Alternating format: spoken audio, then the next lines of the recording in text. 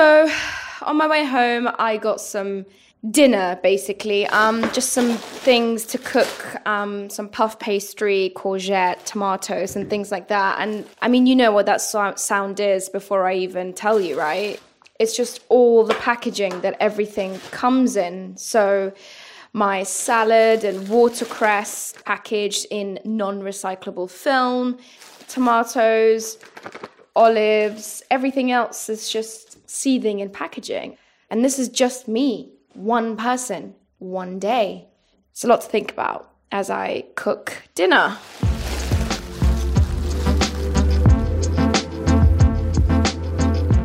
This is Course Correction, a podcast from Doha Debates. Each episode will look at one big global problem and meet the people who are actively working to fix it. I'm Niloufar Hedayat, and I've challenged myself to go plastic-free. I never gave a second's thought to all the plastic I use and throw away. But then I heard this one tiny fact that basically shattered any illusion I was labouring under. Plastics never decompose. They just get smaller and smaller until they're small enough to inhale. That was when I started to take notice. The massive floating island of trash is 600,000 square miles, which is twice the size of Texas. It's made Over time, that plastic disperses, disintegrates into smaller pieces, and often gets eaten by fish. Researchers have found more than 14,000 microplastics per litre of melted snow, raising questions about the long-term implications for wildlife and people living in the far north. Our environment analyst, Roger. So, how hard can it be to get plastics out of your life? Well, I decided to find out. For 5 whole days, I'll use as little plastic as possible. And whenever I do use plastic, instead of throwing it away, I'll collect it so I can see exactly where I'm going wrong.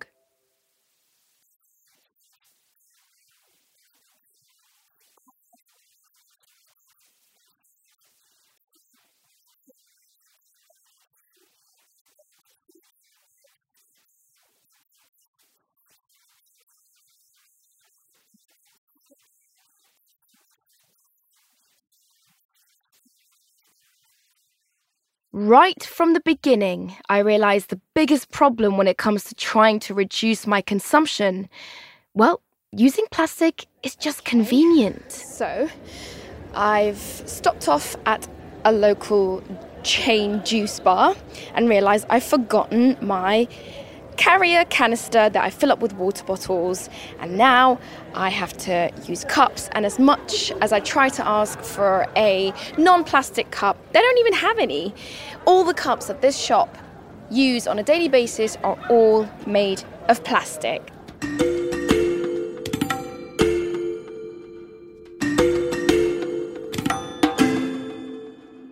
In a big city like London, where convenience is everything, not having to lug around reusable canisters is just easier. Single-use plastics are designed to make it easier to transport food, keep it fresher for longer, and it saves me time, energy, and planning. As a society, we've made a pact. The convenience of plastic is worth the permanence of the thing. Take the cup I was using. If it ends up in landfill, as most plastic does, then that cup I used for less than 20 minutes would remain in the environment basically forever. I had to up my game. Okay, day 3 of the challenge, and I feel a little bit better. And I'm going to make coffee this morning in the house and put it in my little canister cup, because that's where my biggest problem is, the coffee cups in the morning that are completely non-recyclable. And I'm hoping for a really good day. I'm really annoyed. A lady just... Oh, God. Oh, it's spilled everywhere. A lady just pointed to my back and said it's wet, and there's coffee all over my bag and my book and my laptop, which I now have to take out. Oh, God. My stupid carry cup has leaked. There's coffee everywhere. I guess I'm a little frustrated right now because I feel like carrying this trash around with me in these cups is just a tiny, tiny, tiny fraction of the plastic waste that I generate in any given day. And if I'm getting so stressed out and unable to cope with what I can see here in front of me, imagine if I was confronted with the reality of how much plastic I generate as just one person. What about the shops that are opening thousands of plastic bags and containers and all this stuff on my behalf that I never get to see? I gotta go. I gotta clean up this coffee.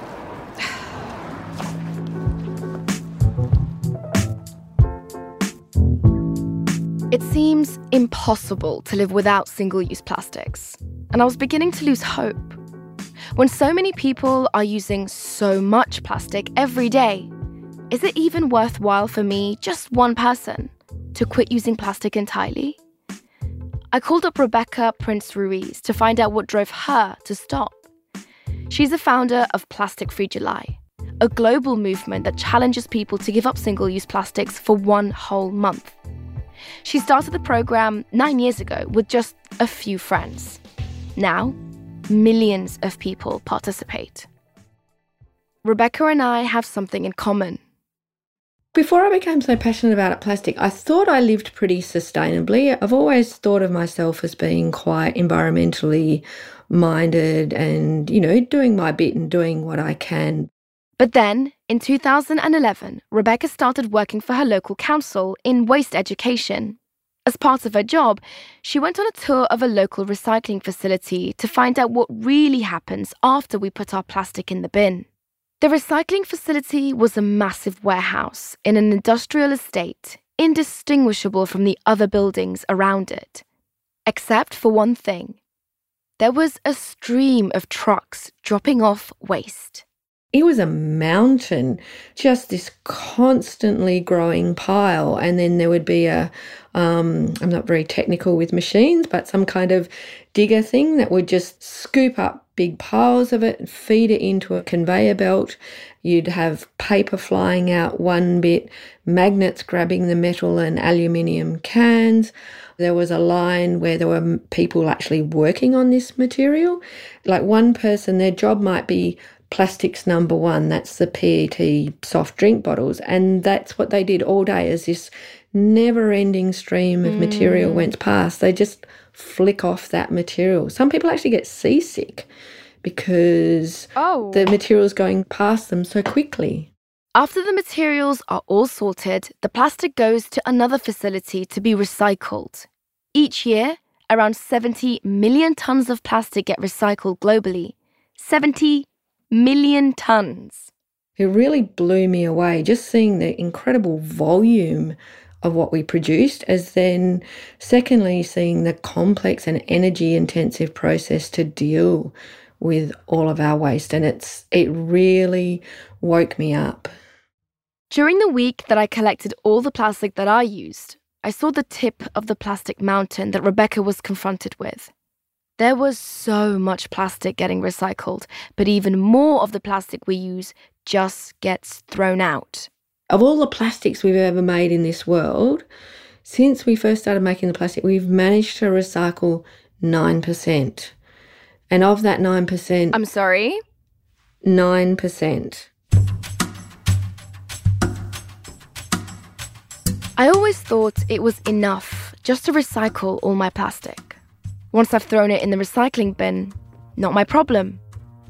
But it turns out globally, we have a massive plastic recycling problem too. Where are you right now? You, listening.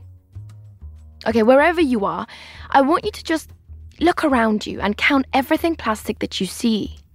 Your clothes, backpack. What about the people around you?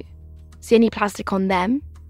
Any bottles or bags, pens, laptop or phone? Are there any traffic cones, cars, doors, window frames, street lamps?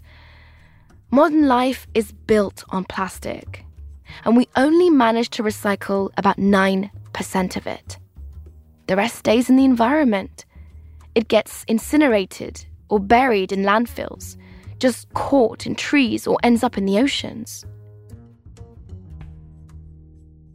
The problem with plastic is that it's so cheap that it's easier and cheaper for manufacturers to use virgin plastics. What's virgin plastic? So virgin plastic is the raw material of plastic, tiny little plastic resin pellets, and then they're shipped to wherever and melted and make all of those common plastic items that we use. This is going to be a stupid question, but what is plastic actually made of? I should have Googled that before I started speaking to you. Plastics are made from fossil fuels, from oil and gas, and a lot of the time it's byproducts of the petroleum industry. So it's a waste product of the petroleum industry, which is partly what makes it so cheap. While we continue to make more and more new plastic, the old plastic just keeps piling up. It's a one-way road with a dead end.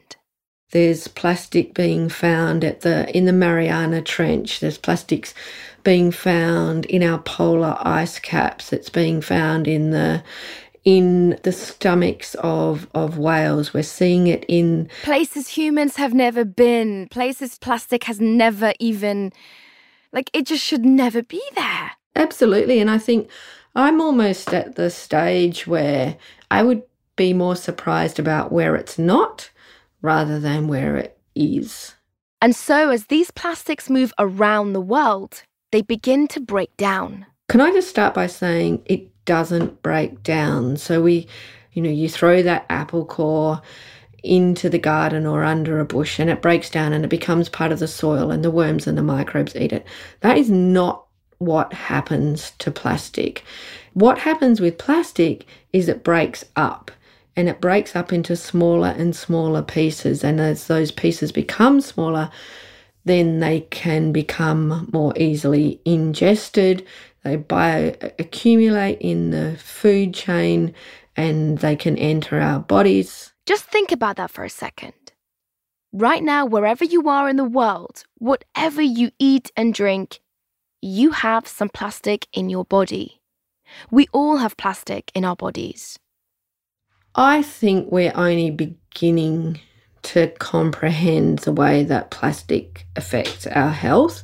Unfortunately, I think it's going to take that to make us really sit up and take action, and the devastating impacts on our wildlife aren't going to propel us to action as much as our own health, I'm sorry to say.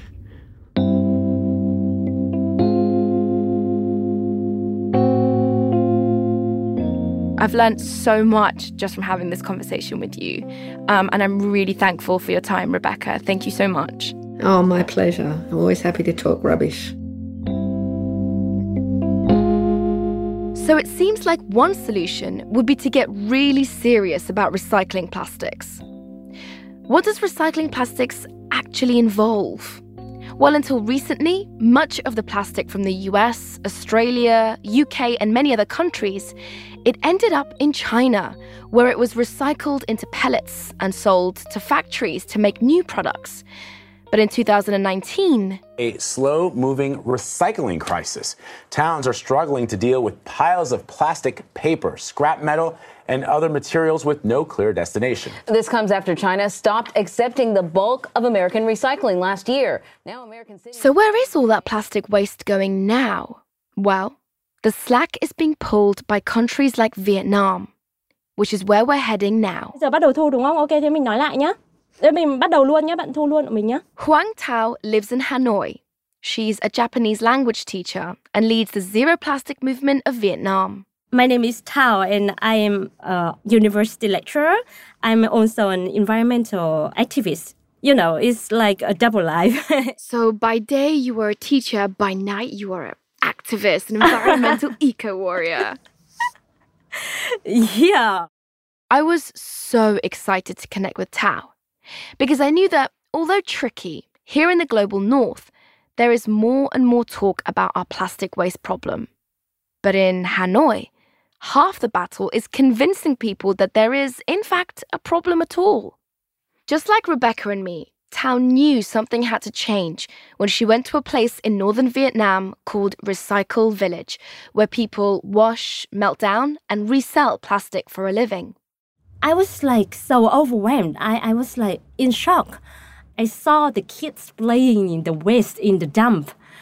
You know, there are inside a lot of plastic cups and it's filled up with dirt, and it was terrible. But I'm getting the sense that there is no regulation. Were they wearing safety equipment? I mean, I imagine they just... No. They didn't have any, or as far as I know, or even now, after all these years. And sometimes they just have like a handkerchief around their mouth. And the smell and the smoke is just everywhere. And, you know, you can tell from the color of the smoke. If, you know, you can see if it's all black and it's full of toxic, you know, it's full of methane and, you know, all kind of toxic that can make people ill and sick. In that area, in that village, so many people just got sick and got cancer. That was actually the first time that I was like in shock about, oh my gosh, I am a part of this problem. And I just felt so guilty. I just felt like I make the life of the people here so miserable. And I wanted to do something, but I didn't know what to do. I just felt like I was really small and I'm just only one person. This is what makes you so remarkable, Thao, that even though you felt small, even though it was just you, and even though you were almost crushed by the guilt of what you were seeing, you did not stop.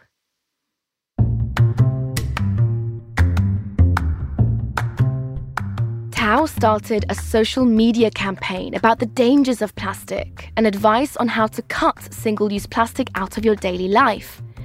The movement started off quite slow, but then, in 2016, a Vietnamese steel company leaked massive amounts of toxic substances into the sea. It sparked an environmentalist movement. People took to the streets in protest. Because of that incident, I felt like, okay, maybe I can jump on that and to, you know, bring out something from that to make people to care more about the environment. She started a program to teach kids in schools to stop using plastic bags. Now she was giving people the information they needed about plastic. And then I tried to change the behavior. But in order to change the behavior, I wanted to make it convenient for them. Thao had to make it easy for people to change. And as I've learned, living without plastic is not easy. Unless, that is, there's a store you can go to for everyday items without plastic packaging.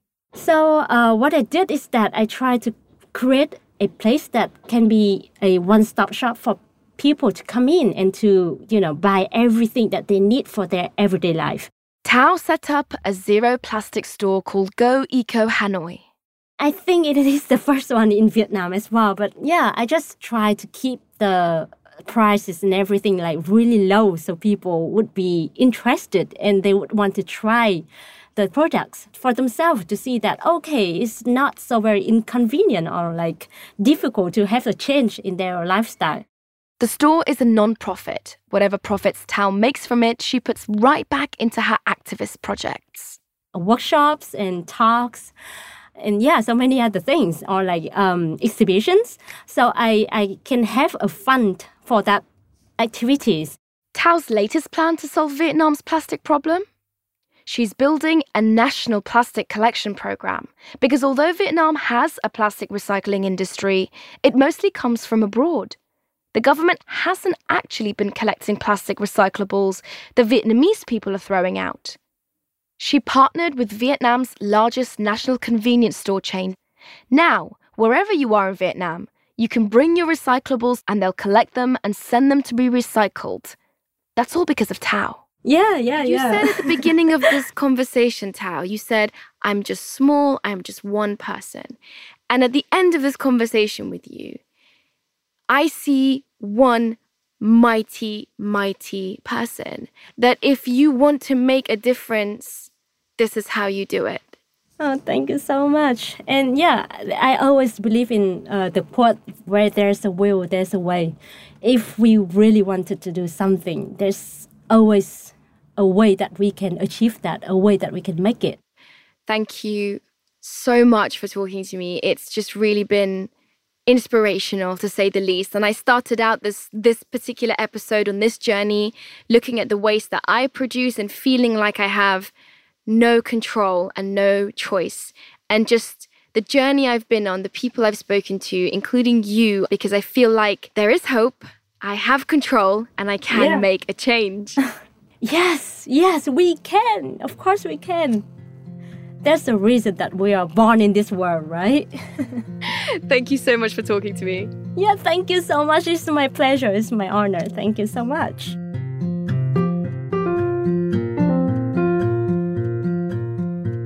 Back in London, before Friday night dinner with my family, it's the final day of my not-so-scientific experiment, and I've accumulated a big pile of plastic. Oh my God. Right. Well, it is the end of the challenge. I am sat in front of the total amount of waste that I've produced in these 4 days. I wish that I could look at this pile of plastic and be even remotely impressed with myself, but I'm not.